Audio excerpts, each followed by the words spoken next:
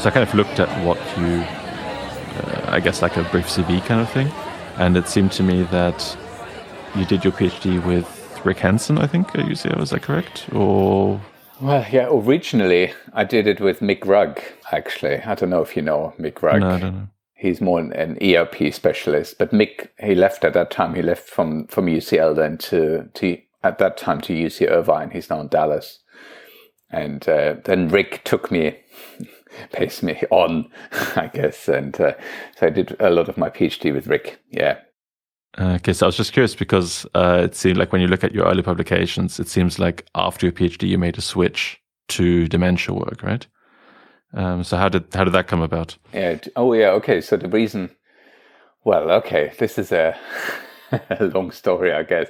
But in essence, so I started a job at UCL with Mick Rugg as a research assistant, and he said, "Well, why don't you do a PhD at the same time?" So that's what I did.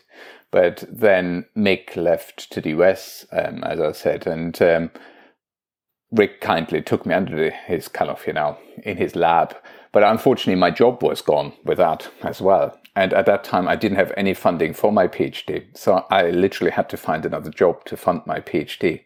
So I found a job in the end in Cambridge, and to work much more in memory research, in memory and dementia research. And that suited me really well because there was a strong overlap between that. And that's how I guess, I should have said for my master's, I did already work in mild cognitive impairment and dementia. So I had already a connection to that. But so this was always these kind of two areas I kind of straddled quite a lot. Okay, so it wasn't as much of a change as it seems from just the publication history. Yes, yeah. The publication history is always a very interesting trajectory, isn't it? If I look at some things which I've published, I think I'm not sure I would call myself an expert in that topic, but it's just studies you get involved in, I think, which are interesting at that time. And, it can be a lot of fun, of course, to explore other things. Yeah, definitely. Yeah, I mean, I think I basically spent like the first few years of my like bachelor's, master's and that kind of stuff just doing different topic after different topic, just working my way through the department more or less. But okay, so as I mentioned before we started recording, I'd really like to talk about Sea Hero Quest, and I actually played Sea Hero Quest a few years ago. Fantastic. Love to hear that. Yeah, so maybe my data is in some of the publications. I don't know. I guess should be. It might be. Definitely. Yeah. Well, I guess you can't actually download it anymore, right? So it has changed now. It's again very, it's a great timing we're talking because the public version of Sea Hero Quest, doesn't exist anymore. However, we have now with our charity partner, Alzheimer's Research UK, we've created a new platform which just launched, I think, 3 weeks ago. And that allows now researchers to still use Sea Hero Quest for research studies or for larger studies if you want to. So it's a complete online platform where you can use Sea Hero Quest, and we have lots of people still using it in very different populations. And, studies we would have never dreamt of doing. Lots of people are using it for very different purposes these days, which I think is fantastic and is really exciting to hear. That's cool. Yeah. So, I mean, maybe for the people who don't know, it's a game where you it's a game, not like an experiment game. It's an actual game that you used to be able to download on the App Store or wherever. And I guess you're like on a little boat driving around the, not ocean, but like rivers and lakes and that kind of stuff kind of thing. And you have to I can't remember exactly, like memorize where things are or find ways. You see a map before, I think, and then you have to find places and that kind of stuff, right? In essence, well, you're right. This is what it is. It's a game we designed for measuring navigation behavior in people in a game environment, and has different levels, the game. So we have different, what we call, I guess, navigation tasks, which are underlying that, which people don't need to know when they're playing it. That was one of the key aspects. When we developed it, I never wanted to develop a gamified experiment, which, I've done as well, and that can be interesting. Instead, I wanted to create a game which has valid signs under that, which bizarrely turned out to be the more controversial one. And still, we get a lot of people pushing back and saying it's just a game, without them knowing how much science and how much work is actually under it. Because on the surface, it is a casual mobile game, and that's what it's meant to be. And that's why I think it was so successful, because people love casual mobile games, obviously. I mean, the number I think is like 2.5 or 3 million downloads or something like that. No, well, in the end, we had nearly 4.3 million people. Oh, okay. Yeah. Okay. So we have a huge, enormous data set, and across 160 countries. Most countries, of course, are quite small, but we still have an enormous global representation. But, I think that the whole story started in a way with me going to a workshop to the Wellcome Trust. The Wellcome Trust is one of the large charities here in the UK. And there was a workshop on gaming and science, which I thought, oh, well, great. I have a half day off, go to this workshop, just listen to some interesting things. And this afternoon literally changed my life, I guess, because coming to this workshop and meeting. So at this workshop, there were different scientists and there were different games developers. And for me, at that time, I was already very interested in spatial orientation, spatial navigation. So when was this roughly? This was 2015, if I remember correctly. Yeah. 2015. And when I again talked to the games designers, they work all the time in virtual environments. And I thought, well, this is perfect actually for this. So I came really excited back from this workshop, but as always in science, you don't have funding for doing anything like this, and you have to wait for the opportune moment to come. And I think what was really interesting, I received one day a phone call, which was a very strange phone call, because it was somebody saying, well, I'm currently canvassing for a very large corporation, which they didn't tell us at the time, what it was, to do some research into dementia. Do you have any idea what to do? And I first thought really it was a hoax call, like some people just sometimes call me up and wanting to some kind of very strange, kind of either want to endorse their products or anything like that. But I just came back from this workshop and I said, well, what would be really cool would to create a game which could collect science, which could help dementia research. Okay, great. And then the person hung up and said, okay, I might call you back. And I thought I never heard anything. So a month later, and I suddenly get another phone call. Say, okay, they liked your proposal. Can you put together like a 2-3 page proposal? And this will be then a short list, and this will be decided. So I thought, okay, well, now I have to actually think what I'm going to do. And so I started drafting it, then what I thought I wanted. And then I submitted this. And again, I thought I would never hear anything, because at that time I asked them who were the other competitors. And there were some major other places involved in this. And I thought, I would have never a chance against them. And then a month later again, they called me and said, well, congratulations, your project has been chosen. And my first thought was, what am I going to do now?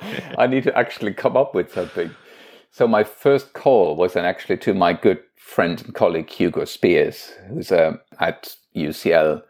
And I said, well, Hugo, do you want to be a lead on this project with me together? You do the navigation side and I do the dementia side, because he knew much more about the navigation aspect than I did. And that's how the whole project really then came together. And it was I think, really bizarre coincidence. And then we found only out that the sponsor was Deutsche Telekom, basically, who did this as their corporate social responsibility project. And it was very, very exciting. And they invited us then for loads of meetings, and they have, of course, they had incredible resources basically, and we could then choose we had a short listing then of games companies who basically tendered for this and made pitches to us. I met some incredible games developers. Then in the end, we decided for one, and then we started developing the game, which was extremely exciting and extremely stressful, because there was a very short timeline. We had to develop the game, finish it in a kind of a 6-month period, which for industry people is quite a long time. But as anybody in research knows, if you start something from scratch, that's actually very, very pressured if you have to come up with everything. And the key, as I said, for Hugo and myself from the beginning was we wanted to create a game that feels like a game, but underneath is science. So not a gamified experiment. And that was the hardest to do. It was a constant discussion between us and the games developers that we would say, no, we can't do it this way. It needs to be this and this and this way. And then the games developers say, yeah, that's all good, but this is really boring. Nobody will play this. And so I think it was this constant discussion, which was, as I said, I've learned so much about games and gamification, and in the end also adding a lot of the elements for Zero Quest into, which had no relevance to the science. So for example, we found out very quickly that people love to personalize games. So in Zero Quest, you can personalize your boat, can have different flags or different colors. It has no relevance at all to the science, but people love it. And so you need to add these. The same with the stars, that you can collect stars. Again, has no relevance to the science, but it is really, really important for the gamification of the, for the game experience, I guess, of the people using it. And that's what they're expecting of a game as well. So it was incredible. And then when it started, then the funders, I remember there was a very awkward conversation when the funders asked us what sample size we would expect to collect which data. And I remember looking at each other and just coming up with this number. Well, we're thinking 100,000 people in Western Europe, because I don't know, at that time I thought of big epidemiological studies, and I thought, well, if we're hitting that, that would be incredible. And then, but what it showed is actually we completely underestimated the gaming market. And the game was launched in the end in 2016. But now, of course, the gaming market has even bigger grown. But we said we want to collect 100,000 people. We collected 100,000 people in the first 2 days. It was incredible. We were just blown away by this, how big it became, and just snowballed into a bigger thing than we ever anticipated. So, which is really, really exciting. And we had such positive feedback from people. And I can talk a bit more what's in the game, actually. The most interesting aspect has been really more the scientific community, who's been really, really skeptical. And as I said before, who think very often it's just a game, but it's not real science. And that's a really, really interesting aspect, because whether people really accept this kind of using games for science. I personally, I'm a big convert to this, obviously, in a way, and I'd love to do more, but so far we found it very, very difficult to get anything funded through the regular research funding routes, where people would just say, no, this is just not science. And only, with our publications coming out, and there's lots more coming now out, actually, hopefully we can break through that barrier. But I think there's a whole research area to establish, frankly, using games for science. Yeah, I know that's really interesting. And what I especially find interesting is that it seems, just from what you just mentioned at the end, that I guess this is like the ultimate not exactly someone gives you money to do something crazy, but it sounds like, relative to like, I'm a PhD student. I don't know how grants applications work, but from what I heard is you don't get a call and then 4 months later you get lots of money. It's very true. It's very unusual. But it seems like that kind of thing might have been like a really cool starting point for now that you are kind of in the process of establishing these kind of games as a real way to do science, that I'm assuming that in the future, actually, the formal grant giving, so what's the word, like charities or whatever, that they will be more likely to actually fund this in the future based on this like crazy experience you've had. I hope so, yeah. It was clearly blue sky and high risk. And for Deutsche Telekom, I think it was much more because it was a corporate social responsibility. It was for them a much more public engagement exercise than anything else. And for us, that worked, of course, beautifully, because gaming is great for that. So we, of course, wanted the science to be really solid underneath it. And that was from the beginning, that was crystal clear between Hugo and myself. We need to have really, really solid science underneath it. Otherwise, this is just wasting our time and wasting everybody's time. It's kind of so. And I think that's what we need to convince people, that you can use games and gaming for doing really cool science. And of course, we're not the first ones to think of that. Let's be honest. There are other people who thought already about this and have done very successful. So, for example, very famous is, of course, NeuroRacer by Adam Ghazali from University of California, San Francisco. He was, I think, really the first one, I would say, who created a game for, this is, I think, mostly for children with ADHD to control their or manage their behavior, let's put it this way. And that's been, I think, even licensed now for potentially treatment of ADHD in the US, as far as I know. So he's used that, which is fantastic. And then, of course, there's all these, I don't know if you've ever heard of Folded, which is basically, it's a puzzle game. So people love puzzles and online puzzles, and Folded is how proteins basically build together and protein blocks fit together. It's a very difficult puzzle. And scientists put these puzzles out there, and then the community out there tries to solve these puzzles, which I think, again, is one example. So there are several approaches like this out there. One just really needs to convince, I guess, people that it really makes a difference. For us, it was that I think we took it another level, of course, so that we really wanted people to collect valid data, not only to analyze our data So a brief question. So this was, as you said, like such a surprisingly huge success in terms of, I mean, this must have been a very big game by gaming standards also to have that many. That's what we found out, exactly. How did you do any advertising for this, or like how did people find out about this game? So again, Deutsche Telekom was amazing with this. They had a whole public relations team with that, which really, helped us obviously publish, put it out there. But I think the other key partner we had, which we got on board, was actually then a dementia charity, Alzheimer's Research UK. And that really helped us a lot with the credibility. And that gave us the initial push, I guess. But then you could see there was we had this initial push, and then we thought, well, this was maybe it, but we could see then the gaming community itself was picking it up, and it really was gathering momentum. And that's what we didn't expect. And at that time, of course, the whole live streaming of games was still pretty new at that time. Well, not new, but newish, I guess. And not as mainstream as it is now. Yeah. And now it's really, everybody, I guess, knows about it. So and then we could see that people were picking this up and we're talking about it and we're saying, hey, this is really, you can, and I think Deutsche Telekom made this very clever that they created this slogan called Gaming for Good. You can game and at the same time you do something good. Actually, you help dementia research.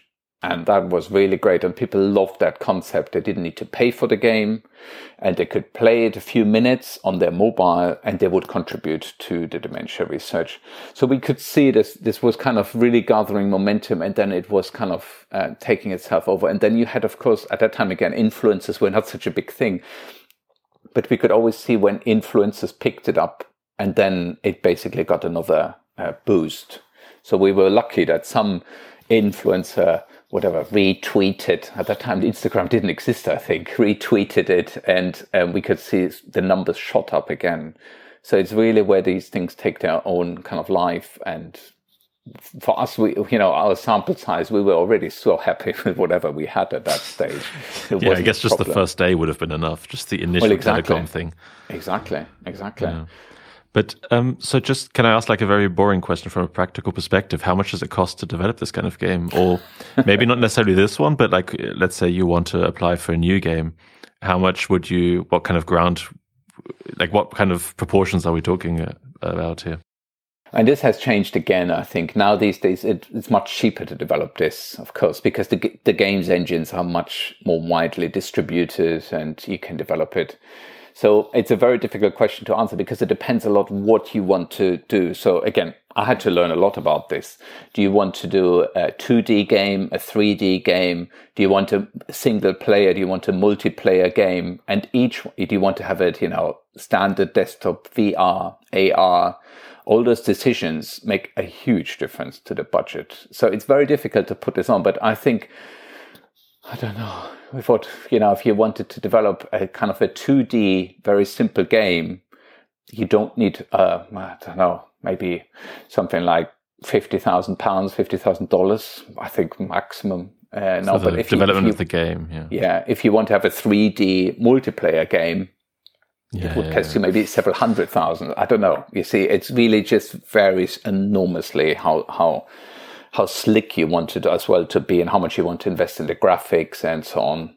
Yeah, I mean, if I remember, yours was 3D, right? Like yours was definitely 3D and had some complicated or more advanced graphics, but it wasn't multiplayer or... Yeah, no, it wasn't multiplayer. We thought about it, but it was just too difficult because you need to, for multiplayer games are a whole another level, I found out, because of course you need to anticipate what other players could do. And within the development framework we had, it was just not possible. And the science, for us, we realized very quickly the science would be very difficult to control what people would do then as well. Yeah, that's one thing that I was also curious about, like from... I mean, I guess to some extent, you know that people want to get the points and get to the next level and that kind of stuff. But like, I mean, can you maybe just elaborate a bit more on this process between having a fun game and getting actual scientific data out of it? Like, how do you, like, did you already know, like, what analysis you wanted to do, I guess? Or, yeah, kind of how does... Yes, I think this is how we started, really, that we knew we wanted, so for the spatial navigation, that we wanted to have certain elements of, allocentric and egocentric navigation. So if listeners don't know what that means, allocentric is usually more map-based kind of navigation. Egocentric is more a perspective or viewpoint-based navigation. And then we also wanted some levels which look more at memory, how people use that. And so we developed, therefore, we wanted different levels who had then different difficulty levels for that, where we would make either for example, the environment more difficult, either a more complex pathway people have to take, or in some levels we had what we call like a fog. Yeah, that was difficult. Yeah, which was basically obscuring then the landmarks that people wouldn't see. Yeah. And so these were all manipulations we did in the background, and then the same with the maps. Sometimes we gave people a map before the game, but sometimes the map was half obscured. Again, we wanted to have different, I guess, experimental conditions, I guess, if you want to call it that way, but in a very different way, because we wanted then to modulate the difficulty, and gaming, of course, is perfect for that, because you usually start with easy levels and you go to harder levels. And I think Sea Quest in the end, in total, I think had 54 levels or something like this.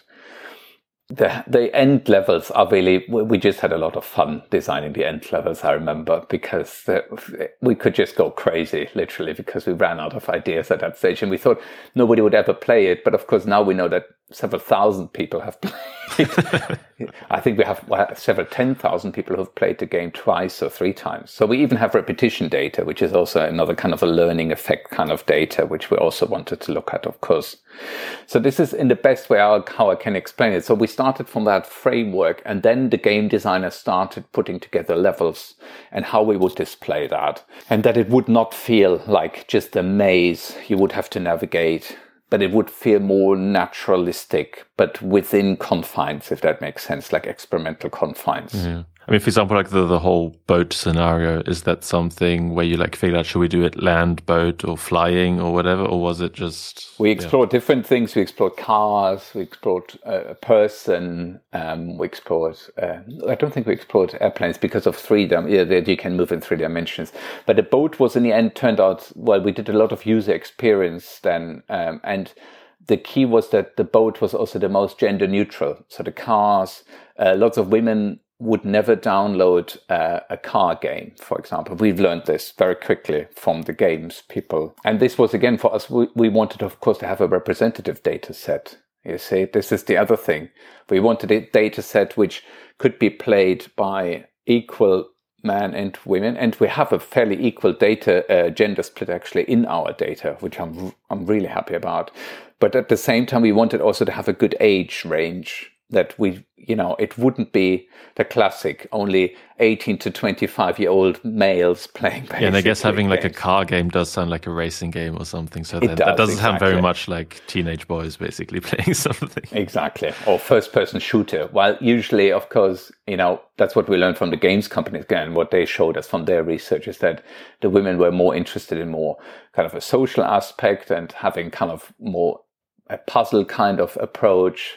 So we had to think like that as well and really try to find a balance. So it's a bit of a like adventure puzzle kind of thing. It is, right? exactly. That's kind of like the vibe we went for. That's what we came very quickly to, that we wanted to have some kind of adventure game. But again, with the development time, you can't develop a huge adventure game, obviously. So it needed to be quite confined, and we wanted it to be playable on the mobile. And at that time as well, mobile screens were not that, big as you can have them now. So it needed resolution-wise, you needed to also... There were so many, I don't know, I can talk all day about this, because we had all kinds of aspects of also how the data would be saved, how much data would be generated that it wouldn't be too expensive. If people lost connectivity of their mobile, what would happen with the data?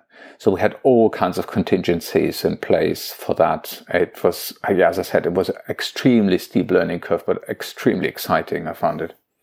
I mean, I guess this was also, I guess Skype obviously was around for quite a while, but you're in Norwich, right? Or that UCL, and Hugo is at UCL. And the gaming company is, I don't know where, maybe assuming London, but... They were at that time in London, yeah. And actually, at the beginning, I was living in Cambridge still, so I was at Cambridge at that time still. Yeah, we were having lots of just conversations, basically, day and night, I had the feeling sometimes, and lots of meetings then as well, which most of them happened in London. I just went down to London. That was okay. It's not too far for me to go, but it's, yeah. As you said, I guess there's lots and lots you could talk about the development, but maybe as one kind of last question about that, is there just anything that you thought basically you had a certain expectation going in and that was just completely blown away? I'm assuming you had some sort of assumption of oh yeah, now I'm going to make this game, it's going to be like this and that. But then when you actually did it, it's like, oh, I don't know, this is something I didn't see happening or expect. Yeah, I think this was a daily occurrence, frankly, for me, because again, the learning curve was so steep. But I think I really have to give credit to Deutsche Telekom. They really gave us very, free rein. They just told us, we want you to create the best game with the best science. The most discussion and conversations were really with the game's developers. And my expectation at the beginning, I guess, was that we could develop this and it would be fairly, straightforward. But then I learned very quickly that it was far, far more complex. And then the other thing, I think what I completely underestimated as well, and that made me really, really happy, was then that the charity as well, who was on board, insisted that there was a kind of... So it was all enveloped in a story, basically, in the end. So SeeHerQuest had a story around it as well. And people, while playing the game, could find out more about the story, or they could find out more about dementia. And we didn't realize how impactful that would be, actually, as a public engagement type or exercise. So many younger people who would never talk about dementia because they think it's an oldest people disease. What has it to do with me? They were really engaged with this and they learned so much about it. And I think this is, again, using gaming to reach people, and maybe even, if they not, I don't know how much they contribute to the game, but if they've learned something about the disease and what it is and what it means, I think made it all worthwhile. And I completely underestimated that in terms of comments and feedback, what we got back from people. They really loved that aspect as well, that it could help something, it empowered them to help something and contribute to dementia research, and at the same time they learned something about dementia. That's pretty cool. To get more to the scientific part, I'm just curious, is there anything that you wanted to test but couldn't? Like as part of the game thing, like something you really went like, oh, this was like one of my favorite things I wanted to test or something, but then it turned out it was super boring to do, or it was too difficult, or I don't know what. Oh, wow. This is, again, a very good question to answer. I can tell you the first time we actually looked at the data, so we had... the first time we were sent some data from Deutsche Telekom, I remember we were anxiously looking at, because we wanted to find out actually what the data looked like. And we opened the data file and it was empty. And we had nearly a heart attack that afternoon. I remember was one of the worst ever, that we basically ran this huge experiment and there's no data collected. It's such a classic, of course, scientific kind of experience. But luckily we found out that basically something happened on the server, which basically the transfer of the data didn't happen. So it was all there, but I can tell you this afternoon was absolute horror, basically. We thought, oh wow, we've done everything for nothing, basically. But I think what happened then in terms of, in retrospect here, of course, you always have 20/20 vision. So we thinking back, Hugo and I, we talked about this over all these years. We thought, oh, we could have done this better. We could have done that better. We could have added this. But you don't know at that stage. So I think we were really, really proud how we designed it. And in the end, actually, it delivered more than we expected it to do. So we had a kind of a contingency plan, and which we talked about very brutally honest right from the beginning between Hugo and myself. And we said, okay, so what happens if the data is all basically the, timestamp data is not there? What are we doing with the data? What if we don't have any accuracy data? What happens then? What if all the data is garbage? What are we doing then? So we had all these contingency plans, which we built in the game, that we could at least collect a minimal viable data set itself. And that was a really great step, because in the end, it exceeded what we did. And that's always a good place to be in, I guess. And in terms of science, I think after, these 5 years, it's incredible, time flies, we've only really scratched the surface of Sea Hero Quest. Because it just generated such an enormous data set that you need to be quite careful how you phrase your research questions around it. People always talk about big data. That's great, and it is great, but you need to be very careful which questions you're asking of the big data set, not that you're just finding spurious effects, which, are not relevant really. And that's a really important, I think we discuss a lot. What will be the next, publication on what do we want to look at? What do we have a good rationale for?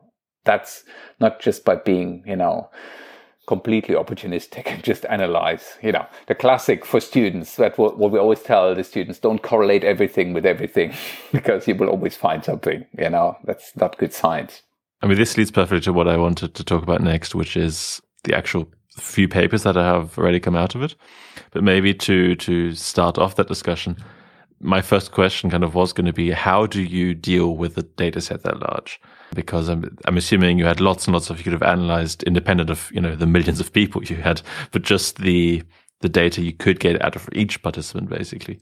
Yeah. How do you approach like a data set this big? Like, I mean, it seems to me that the first few publications that came out were often, it seemed to me the general goal was to establish that this data set is a good data set scientifically. Yeah, absolutely. Yeah.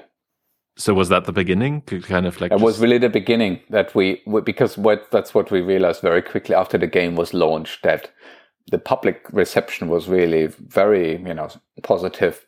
The scientific reception was quite muted and quite skeptical. And as I said, it still is in some quarters that people think it's just a game. So we realized very quickly, well, the first thing we need to do is actually look if this is this valid data, literally. And that's what we started. So I think the first, publications are maybe not, for me, I think we're learning so much more about this data that what is, coming out now. So over the next year, we have some really exciting things coming out, which that's where we're really going into, I think, the beauty of the data, where we can really explore what's happening. But it is what you alluded to as well, is at the beginning, we also didn't know how to really go about with such a large data set. So we worked with, computational, we have collaborators who are computational, epidemiologists, they know how to work with very large data sets, but it was such a huge data set that very often, even they struggled with that.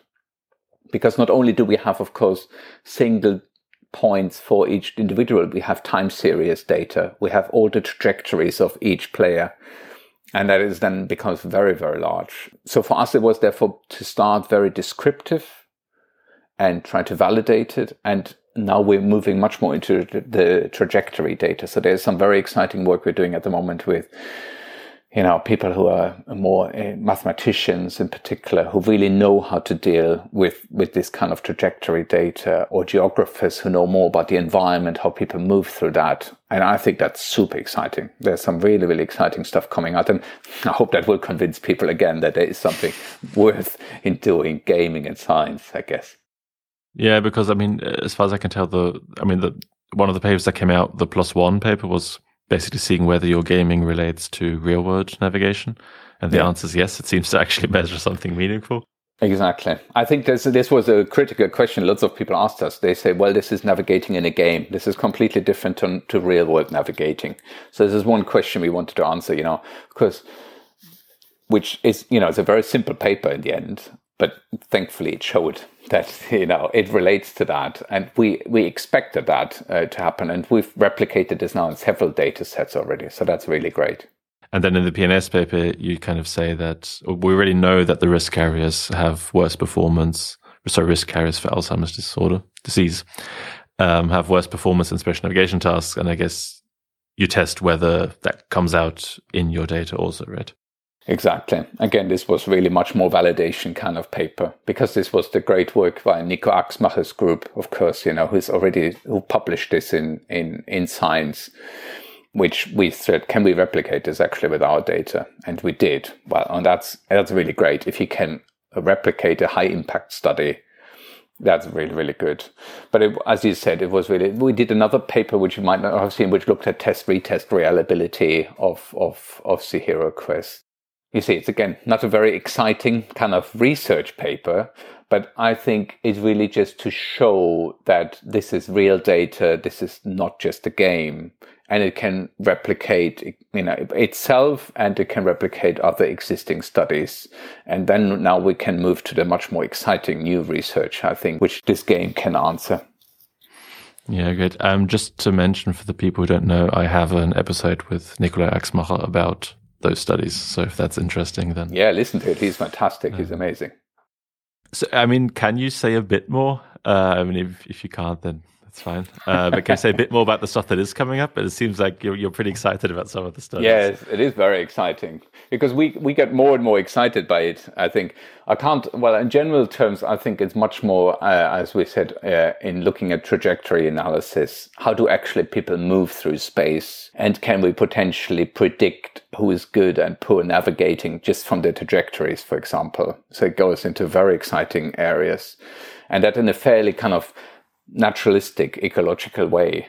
And of course, we want to use that then as well for potential disease prediction in the future, I think. And as I said, this is really exciting. But there's so many, as I said, there will be hopefully, a few papers now coming out over the next year or two, which all look at different aspects, for example, the environment or the memory and so on. We can really now interrogate the data with the questions we actually put there in the beginning. But it took us such a long time, because as it's a long time, but as you say, getting the handle of this big data and understanding this data, and then showing that it's valid, those were the first steps. And it just took a long time for us to even develop, the methods, how to look at this. But now I think we're in a really, really good spot. And of course, computational, we're in a different world these days, 5 years later. You can run much more sophisticated algorithms, I guess, on this data set. So I guess now would be a good time to join your lab. People who want to please come in right at the right time. Please do. We're always looking for people. If they want to join us, we'd love that. I think, we have plenty of data. That's what I always say. There's no shortage of data with us. You're probably, I guess so, as we, mentioned in the beginning, you're kind of, as far as I understand, your main research before doing CHEROQuest was dementia, right? Or Alzheimer's disease. And it still is, I have to say. Still is. Yeah. So how does, I don't know, it seems like, are you doing lots of Alzheimer's stuff with the CHEROQuest still? Or is that kind of a separate, you kind of have like two parts to your research now? One is the CHEROQuest spatial navigation in general, and then the dementia stuff, or how do you think about that? So I think there was always been a bit of a misconception that CHEROQuest would be used for, in Alzheimer's patients or dementia patients, different dementia patients, but it was never designed for that, because, people who have dementia or Alzheimer's, we have already existing clinical tests, which we can determine them, that's very straightforward. Instead, it's much more about shifting the goalpost, I always call this, that we want to detect people much earlier. And we know, of course, from all the work in the animals, for example, Karen Duff's work, and Nico's work, I guess, that, the people who are at risk of dementia, that they're already showing navigation deficits a long time before they develop memory deficits. But at the moment, there are no tests out there for the clinical populations. So a lot of my research is based on these risk groups who are at risk of developing dementia and using CHeroQuest in one element. But we also now develop much more clinical tests, I guess, based on CHeroQuest and then validated against the big data set, which I think that's really exciting. But then, as I mentioned before, now lots of people use CHeroQuest in completely different populations, which we never anticipated. So we have everything from people, doing intracranial recording while playing CHeroQuest to developmental, to hydrocephalus, to, epilepsy, traumatic brain injury. So many cohorts who use it, which we never designed it for. But what everyone likes, of course, is that the patients, they love it because they don't feel like they're doing a test. They're playing a game. And I think that's really great. Again, even for cognitive rehabilitation, I think, again, the gaming has been completely, some people have tried to gamify that, but I think these are not real games. So there is huge potential still. So we're still collecting enormous amount of data. We're doing other studies which are more looking at birth cohorts. So people who have been followed up for a long, long time. And if we can use them, or for one aspect we're currently exploring to really do much more work in children. So for us, we haven't really done much work in children with CHeroQuest. So I have a question that just occurred to me whilst you were talking about different populations. I wonder whether you can look at this or not. One thing that's, I guess, noticeable is that I guess people who are kind of my generation or younger often, I guess I still had in my childhood to memorize a lot how to get from A to B because we didn't have mobile phones where we could just check how we get somewhere. Do you notice like a shift or something in like that the people who basically grew up with mobile phones and never really had to memorize, you never had to like look at a car map and memorize where you had to go. Did you notice like any differences there or? Yeah, we haven't published anything on this, but you can clearly see how much people use GPS will make a big difference on their navigation behavior. And I myself, I noticed this always. I'm a keen cyclist. I love cycling, and if I go a new route and I just look at my navigation computer, I guess, and I just follow the arrow. That's what I do on my bike. I'm not really navigating. But the good thing is you can train it, of course, for people. And that's what we found in our first study, actually, with CHeroQuest. We found that the Nordic countries always came out top in terms of navigation. And what we found out, which we didn't know at that time, is that the Nordic countries, they do a lot of orienteering in school, and they're also always the world champions in orienteering. So people are trained to navigate, and obviously you do then much better at navigation. I was wondering, I think I looked at the map you had and I think, or the one of the graphs, and I think Finland was like far better than anyone else or something. Yeah. Finland, Sweden and Norway, they were always top in all of these. And, the media made this completely ridiculous arguments that maybe because they're Vikings, that's why they're good at navigation. Because of the seafaring, yeah. Yes. Unlike but then we said, well, countries. how about then the British and how about the Spanish and the Portuguese, who were all big seafaring nations? Yeah. So, so you mentioned that, I guess like the one kind of big problem with Alzheimer's is that, or I guess you didn't mention this, but one of the problems with Alzheimer's, I guess, is that you don't have early biomarkers that much, right? Like, or tests to figure out who's going to develop it later on, but it's more like people have problems and then it's too late to do anything about it. And you mentioned that the spatial navigation problems might occur before the memory problems occur. They definitely do. We know that. Just to detect them, that's the hard bit, basically. Okay. So I'm just curious, like how far do you think are you from using anything like not CHeroQuest per se, but something like CHeroQuest as a kind of clinical marker or something like that? I think we're pretty close, frankly, to this. I think, and I think several groups in the world work on this now. There are several really good tests now out there, which look very, very promising. Now, just to say, we wouldn't, of course, diagnose anybody just on doing kind of a navigation test. And of course, what we see now, there are the blood biomarkers coming out for Alzheimer's disease who look very, very promising. And you can detect, therefore, whether the proteins start to accumulate in the brain. But I think there's no what we call a functional readout. So what does it actually matter, and in terms of the functional changes? And that's really where the interesting, I think, development is. But I think within the next 2 to 3 years, hopefully, we have a great test stand for that. And I would be really keen for that to be used as an outcome measure in clinical trials, but also for diagnostics. And then potentially, if you can stop the disease eventually, for some kind of rehabilitation, because it spurred off a whole other research from myself that I got really involved into the other side. Then once people have dementia and they're getting lost. So we did a lot of work in people getting lost once they have the disease, and can we actually predict earlier on who is at a higher risk of getting lost or not? And then can we put better safeguarding in place for those patients? I see. Okay. So using it, yeah. Exactly. I think you see there's so many use cases because the area, there's so little done still. So it's an extremely exciting area to work in, which I think, is really fascinating. So as I said before we started recording, I found out you have a book out a few days ago, I think, or weeks ago or something like that, which is, as far as I can tell, like a general public explanation or overview. This is Alzheimer's disease, something like that.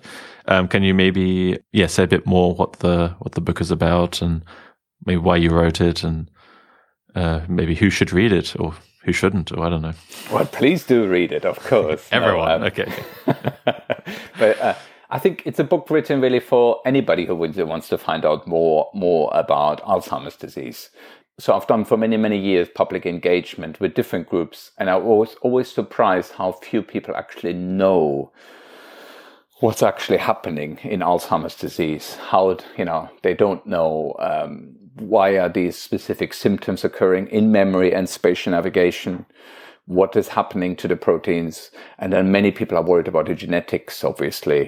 Can I inherit it from my grandmother? My grandmother had dementia. Will I develop dementia? Those kind of, which I can say because my grandmother had dementia. But, I can tell you the short answer is it's very unlikely. So that's the good news.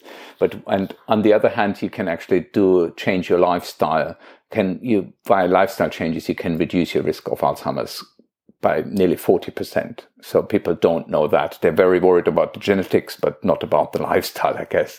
So lifestyle means what, like eating better, exercising, and doing something interesting in their lives? Or? Yes, I think it's a combination of all those, but a lot of it is down to physical activity. And then that relates to, for example, obesity, insulin resistance, or type 2 diabetes. Then eating well, obviously, and then staying cognitively clearly active is a key aspect for that as well. Sleep as well. There are multiple factors you could actually look at. And in the book, I go through the major ones. I guess if we're talking about like staying cognitively active in old age, and you have a game about spatial navigation, do any of those games actually do anything that people like? Well, this is a really interesting question. I had a student working on, actually. I said, can we actually change people's navigation, potentially, behavior, and with that, can we modulate their risk? But I don't have the answer to this at the moment. But it is very interesting because you can actually change people, how they navigate. You can teach them different strategies or keep them cognitively engaged. So I'd love to do a grant on this. As I said, at the moment, I don't have a grant on this, but I think I agree with you. It's a really, really interesting question to look at. Yeah. But I meant it also more broadly in terms of, when people play like brain training games on their phone or anything like that, does that help in preventing dementia or something like that? Or is that just all nonsense? Well, okay, so the brain training is still a controversial topic. The problem with most of the brain training programs is that you become better at the actual program, but very little of it transfers to real life. And that's the problem. Where most brain training programs don't show that this transfer or far transfer, what it's really called, into real life is really minimal, basically. We haven't looked at it for Sea Hero Quest, frankly, because we never intended it to be a brain training program, but could do, I guess, in the future. But I think that's where we always say to people, it's better to learn something new. Whatever you can do to learn new, and ideally you combine things. So especially for older people or middle-aged people, combine something which is, you learn something new, which is very social and at the same time maybe gives you some kind of exercise. So, for example, you join a dance class. It's very social. You move, so it's not, of course, you're not running a marathon, but for older people again, that you're keeping active. Or, for example, here in the UK, a very popular thing now is the Walking Football Association. So this is What's that? So it's basically there was a realization that lots of older men were still wanting to play football because they love football, but they couldn't because their knees, their back, whatever. So they designed a new league, which is basically in a very small, 5-a-side kind of game played, where nobody is allowed to run. So you can only walk. And this started very small, but now has its own national league. It's huge now, and people love that. And that's great. Again, it has a social element, it has a physical element. And that's, the other thing is, of course, learn an instrument or join a band or anything like that, join a choir. I think these are all things we recommend, which kind of combine these elements, that you have either a social element or physical element or, any of those. It's really good. So that means golfing is actually the perfect sport for all people. Well, yeah, if it is for you, perfect. Yes. I mean, it's social. You're moving. Yes, exactly. It just depends what you're having afterwards in the clubhouse, I would always say. Okay, yeah. I always make this joke to my father, who is a very passionate tennis player for many years, but then he likes the BO2 after that in the clubhouse, which I think, maybe it's not so good. Well, I guess at least it's social rather than drinking at home in front of the TV. Yeah, absolutely. So the book, was really meant to explain actually in detail this. So I really go into detail. How are these proteins actually going wrong? Where is this happening in the brain, and why do they go wrong? What is the genetics? How does it actually work? What are these lifestyle factors? How do they work? And then have two other parts. One is more in the rarer forms of Alzheimer's disease, which people don't know as much about. And then actually the first part of the book is all about the history of Alzheimer's disease. And again, that surprised me for so many years that so few people know actually about the history, about how it was discovered, who these people were, and how, again, how did they come about? And for lots of people, that's a real interest to even most professionals don't know that. So it was a lot of fun for me to go through actually the very historic papers. I went through all the historic papers and really looked at what they actually did. And I love to tell this to my students as well, that when Alois Alzheimer, when he had his first presentation of his first case, he presented this at a conference in Tübingen, to psychiatrists, which were at that time the eminent psychiatrists of southern Germany. And he gave a presentation for half an hour on the case and made even microscopic slices, which he showed and so on. And after his presentation, basically, there were no questions. And he was basically, his presentation was completely flat. So, and because there were no questions, it was not meant to be included in the conference proceedings, which at that time was the main publication. So it would have never made it actually as a publication. And then it was only intervened by his line manager, which was Kraepelin, that it was included. And that's basically that publication from this conference proceeding, which is just 2 pages long, is still the foundation stone of Alzheimer's research. But it's incredible again to think about that he presented this and nobody thought it was of relevance or interest. It also makes you wonder what else actually was not included. Yeah, I completely agree. I completely agree. And the most even Alzheimer himself doubted this. So his life actually, he became never famous for that, and he always thought these were just some interesting cases, but they were not as special. So I think he himself, he would be amazed that these days it's this major global disease, basically, which carries his name. And it's one of the main global diseases for all causes of death. Yeah, top 3. I mean, yes, top 3, absolutely. After cancer and heart disease. That's good. By the way, did he name it after himself? Or... No, he didn't. Oh, that's a shame. I always love when people name stuff after themselves. True modesty. No, he didn't. But as I said, he thought it was interesting, but he didn't think it was that special. You can really kind of read this, but it was named, so Kraepelin, who was the main psychiatrist at that time, Alzheimer at that time. He was in Munich, and he published a new monograph on psychiatric diseases, and he included some of Alzheimer's cases, and he called it, this was the first time it was referred to as Alzheimer's disease, basically. Okay. Yeah.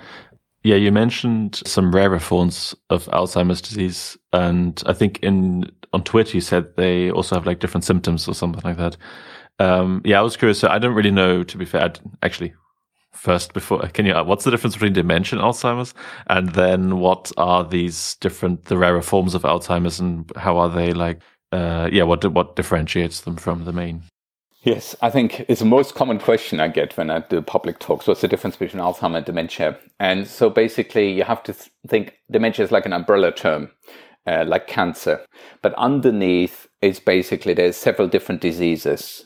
And the top is basically the most common form of dementia is Alzheimer's disease, which accounts for roughly 60 to 70% of all people with dementia. And that's why people very often think dementia is Alzheimer's disease.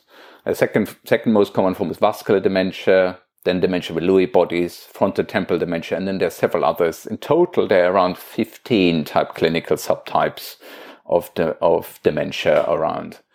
Now, the rarer form of Alzheimer's disease, here they have the most common form, or if you might want the classic form of Alzheimer's disease, the protein accumulation of tau and amyloid, the two main proteins responsible for Alzheimer's disease, happens in the medial temporal lobe. And hence, those people have navigation and memory deficits and problems. But for the rarer Alzheimer form, these kind of protein depositions can happen in other areas of the brain. So, for example, there's a form called posterior cortical atrophy, where these changes happen much more in the parietal and occipital areas, and therefore people have much more visual, spatial, and visual deficits. Is that the people who have also sometimes like hallucinations or something, or rarer hallucinations? That's usually more dementia with Lewy bodies, which is more related to Parkinson's disease. They have very vivid hallucinations. Yeah. I once met a guy who had like vision dementia or something, and he also just didn't recognize me or something like that. Even though like he could like perform pretty normally, but like recognizing stuff just was very difficult. And then other forms you have frontal, which are much more called dysexecutive Alzheimer's, where there's more in the frontal, lobes, and they have usually more behavioral and decision-making problems. Then you have one which is called, very long name, logopenic progressive aphasia, which is basically a language form of Alzheimer's disease, which is very rare and very difficult to diagnose, actually. And many people are never, get very rarely spotted with that. So you have these different types, which, as I said, you have a very different presenting symptoms, I guess, to the classic Alzheimer's disease. So from the way it seemed is that, maybe I misunderstood this, but that, different kinds of Alzheimer's can affect different areas, and therefore the symptoms are different. Is it then actually a different disorder, or does it just, attack different areas of the brain, and therefore the symptoms are different? It's just because the different areas are attacked, because the proteins are exactly the same. Okay. But for other dementias, so you have other, like dementia with Lewy body I mentioned, or frontotemporal dementia, they're caused by completely other different proteins in the brain. And they can affect, again, different areas and therefore cause different symptoms. So it's a bit more complicated. I have this website called dementiascience.org. If people want to find out more, I've always published articles on explaining this. Or, of course, read my book, which is called Tangled Up, The Science and History of Alzheimer's Disease. Yeah, I'll put a link in the description for the book and for everything we've discussed, papers and that kind of stuff. As I said, it's written for lay people, but if you want to find out more how Alzheimer's disease is actually, what happens in the brain, I think, I tried very hard to give the essence of it without oversimplifying the science. That's a hard thing to do. That's a fine balance. Yeah, okay. Yeah, I mean, I'll definitely check out the book. It's in the description for anyone else who's interested. I think I've run through my questions. I don't know whether you have anything to add. No, I think we covered a lot, haven't we? Yes. I think, in general, I always try to convince people that there is, especially people who work more experimentally, I always try to convince students that it's very, very exciting to work with patients or clinical populations. First of all, it gives you research, it gives a kind of, a real life relevance much more. and you can really make a difference to people. And I really love that. It's very humbling as well for our research, I think, very often. And very often, of course, the patients are real world people. So I see this so often that we get, for example, somebody developed a very clever, for example, cognitive test in undergraduate students. But once you try to introduce that into a clinic, it's very hard because, of course, people come to the clinic, they have very different educational backgrounds, very different backgrounds. You might get very different results. So it's a real challenge always for coming up actually with something which is relevant for those people. But as I said, one can make a really big difference, and that's what really has motivated me. Always this kind of balance between doing exciting experimental research, but then also being clinically or real world relevant. I think that's a really great balance to strike. Yeah, I agree. There's lots of tasks that are so complicated. It takes like very educated people half an hour to understand what they're supposed to do. Yeah, yes. Even I struggled with that. Yeah. I mean, I took part in the studies. Like, what do you want me to do? I still didn't. So, but I guess maybe, especially then, getting back to the beginning, that's, I guess, especially what these gamified versions might be particularly good for. I think that's coming back to this games. I think it's such I don't know. I wish I could convince people more of this, but there's so much potential to use games. As I said, the gaming market is enormous these days. There's an enormous resource out there for people wanting maybe to take part in research or help research or do just exciting things. And people love doing that. If you can develop it and distribute it, of course, you need the funds for that. Yeah. I mean, I don't really play many games on my phone, or basically none. But occasionally, I have this moment where I'll whatever bored, and I'll download whatever game. And I've played like 2 or 3 games where I thought, like, if you slightly change this and actually save the data, you could actually do science with this. Like, this is really, like, some of them are such cool experiments for like problem solving and exactly. like planning and all this. I think puzzle games are perfect for that, frankly. And I see this all with my children, who, of course, who play. I don't know, different. They play much more clearly, we do. But and where I see a lot of games where I think, actually, this could be. One could just tweak this, as you say, and make it into something really exciting. Yeah, which I should say. Actually, this is a really interesting tidbit. When we were developing ZeroQuest, we had lots of different prototypes, and I would always give my children the prototype to play without telling them that I developed it or co-developed it. And I just do you think they would have not found that cool if you did it? Well, I told them afterwards. Okay. But there I wanted their immediate reaction, because children, of course, are brutal in their judgment. And if they would have said this is rubbish, or they said so many times it is rubbish, so we knew we had to change it as well. This was a really great, always a really great test when they were thinking, oh, I'm not sure what I meant to do here. Oh, okay, well, we need to redesign that then, Yeah. So the kids do come in handy. Yes, they do. Finally. No, I'm joking, of course. But yeah, I mean, I hope I'm looking forward to the publications that come out of the ZeroQuest thing, and then maybe some cool publications from there will maybe make funders also more likely to. Yeah, I really hope so. Yeah.